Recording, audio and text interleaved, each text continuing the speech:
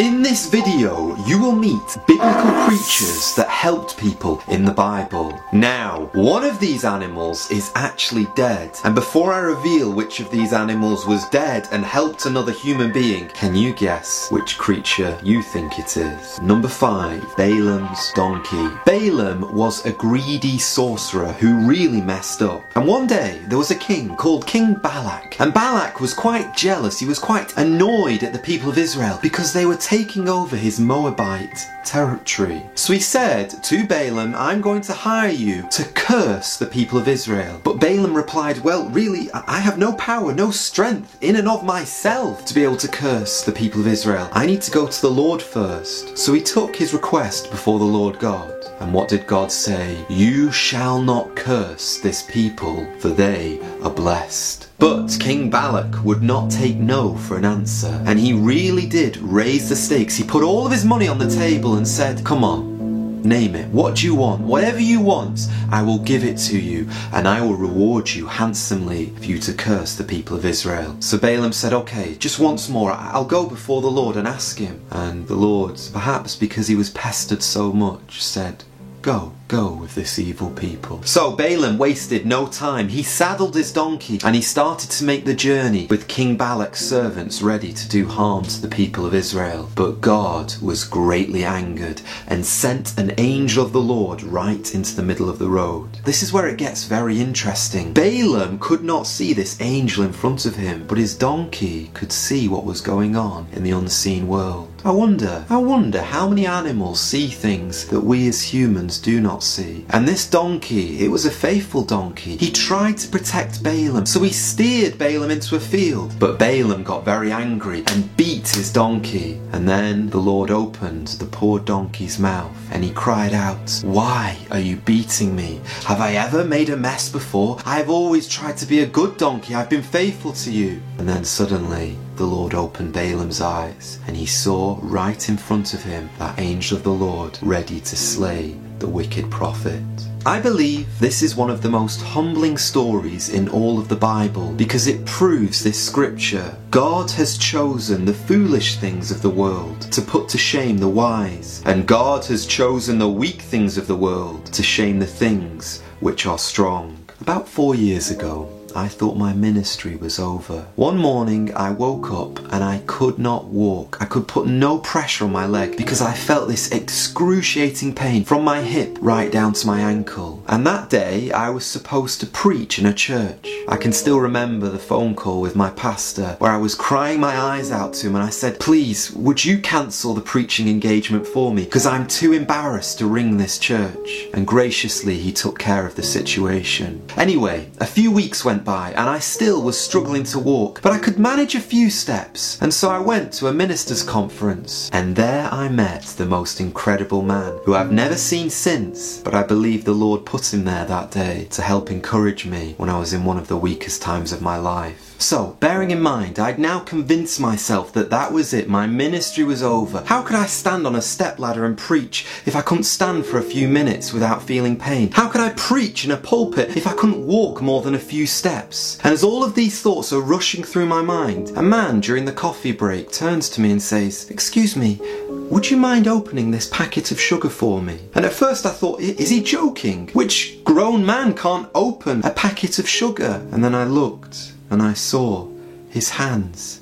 They were twisted and his legs were disabled, and he really was struggling to do this very simple task. And so there I struck up a conversation with one of the nicest, loveliest strangers I have ever met. And I poured out my heart to him and told him all of my concerns. And he said, don't let that worry you. My church is quite happy to listen to me preach sermons in a chair. And as I spoke to him more and more, I saw the wisdom of the Lord pouring out from this man. That night when I went home, I spoke to Emma and I said, you know Emma, it was just so beautiful to see how the Lord was using this man who the rest of the world would push aside. The rest of the world would say, no, he's a nobody. And yet the Lord God was using that man mightily to speak the oracles of God. So never, ever, ever believe the lie of the devil that I'm too weak to be used by God. I'm too ugly to be used by God. I'm too stupid. How could God use me? Because in fact, in God's kingdom, it's often the opposite way around. God uses weak, broken, sinful men and women so that all the glory goes back to Him. Sorry to state the obvious, but Balaam's donkey was quite clearly alive. So what do you think is the dead animal in the Bible that was used to help another human being? Well, we're going to find out very shortly. Number 4, Elijah's ravens. You might remember in our last video we talked about how Elijah was the man who stopped the rain. Well, this is exactly the same miracle we're talking about. God was so angry at King Ahab and his evil wife Jezebel, who was killing the prophets. So the Lord, using Elijah, stopped the rain and there was a massive drought over the land. But the Lord wanted to protect His servant, so He commanded Elijah to go and hide in a ravine. And there, every single day, the Lord sent ravens from heaven who brought bread and meat in the morning and in the night, so that the prophet Elijah never lacked food, and he also drank from the water of the brook that ran through the ravine. Why do I tell you that story? I tell it you for one reason and one reason alone. I need to remind you that one of the names of the Lord God is Jehovah Jireh. The Lord will provide. And I think most of us watching this video right now at some point in our lives have had financial worries where we think, how will I survive? Perhaps there's someone watching right now and you're really worried. I don't know where the next meal is going to come from. Well, I believe I'm here today to remind you that Jesus Christ Himself said, the Father feeds the very birds of the air. Will He not feed you also? And sometimes God feeds the birds of the air, but also sometimes God uses the birds of the air to feed you. And I'm not talking about KFC chicken right now. When Elijah obediently went into the wilderness, he had no backup plan. He had no energy bars stuffed underneath his cloak. There was no burger van around the corner. No, he had to totally rely on the Lord God and have faith that God would turn up. And did the Lord fail him?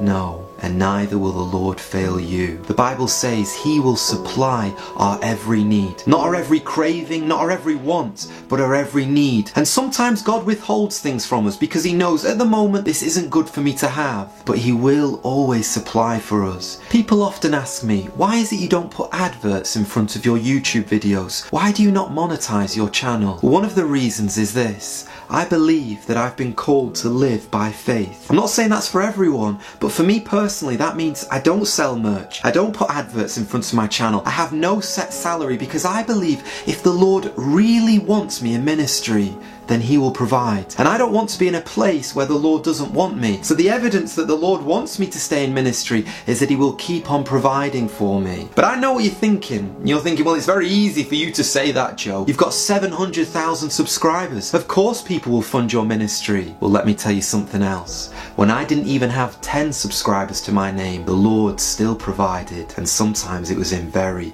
supernatural ways. Because as Hagar said, you are the God who sees me. And the whole world might not see you. To the rest of the world, you might be a nobody. It might be as if you don't even exist. But I want to tell you right now, the Lord God sees you, He loves you, and He will provide for His children. Hey now, have you got any ideas of what you think this dead animal could be? Well, before I reveal the answer, here's number 3, Peter's fish. You know the story well. Peter and the disciples have gone out fishing, and they have caught absolutely nothing all night. And they see in the distance there's a man on the shore, and he calls out to them, have you caught anything yet, lads? And the disciples reply, no. So this man, who at the moment they think is a total stranger, says, why don't you put your net on the right side of the boat? And so Peter and the disciples think, well, we might as well give it a try. So they put it on the right side of the boat, and suddenly they get the biggest haul, the biggest amount of fish they have ever caught in all of their life.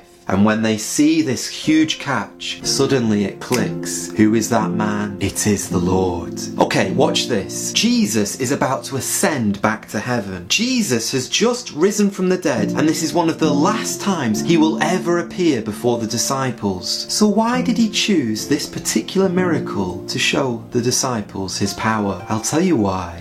Because it was a sign of what Jesus was about to do through Peter. Peter has never seen a bigger catch of fish in all of his life. But do you remember what Jesus Christ once said to Peter? Follow me and I will make you a fisher of men. You see, Peter has just caught all of these fish, but the Lord Jesus Christ has lined up an even bigger catch for Peter in a couple of days' time. And around 2 weeks later, Peter would stand up on the day of Pentecost. And what does the scripture say? And that day, about 3,000 souls were added to them. If Jesus had told Peter that day, you will be used by God to bring in 3,000 souls into the kingdom, I'm going to use you to preach the most powerful sermon that will bring one of the biggest catches in history, Peter would have said, no, Lord, you can't use me. I've just denied you 3 times. How can you use a sinful man like me?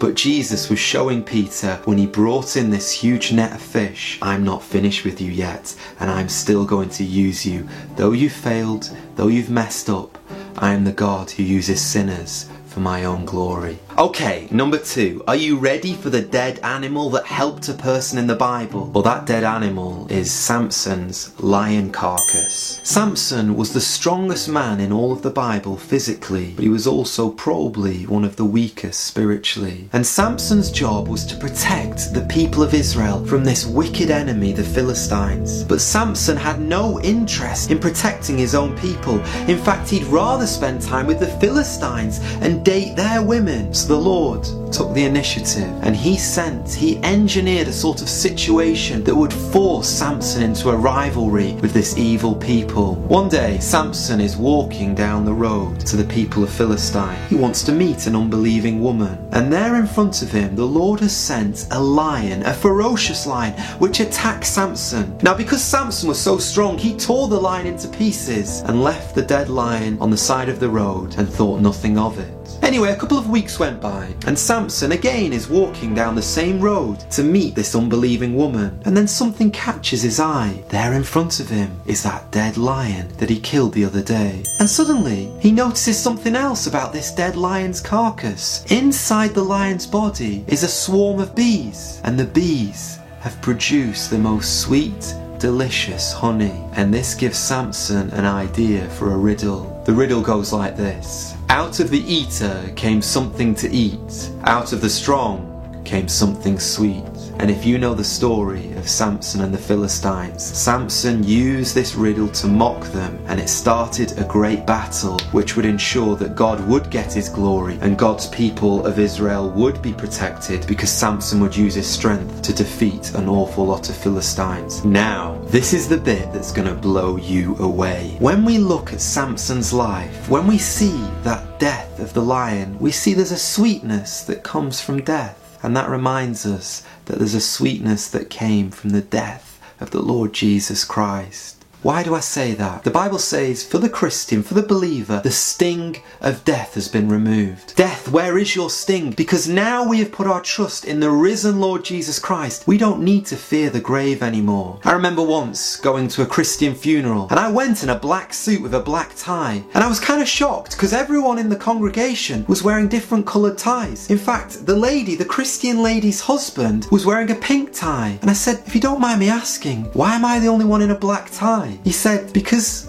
Georgie's in heaven. We don't need to be sad about that. She's with the Lord right now. This is a day of rejoicing. And that really did wake me up. Because Jesus Christ himself said, I am the resurrection and the life.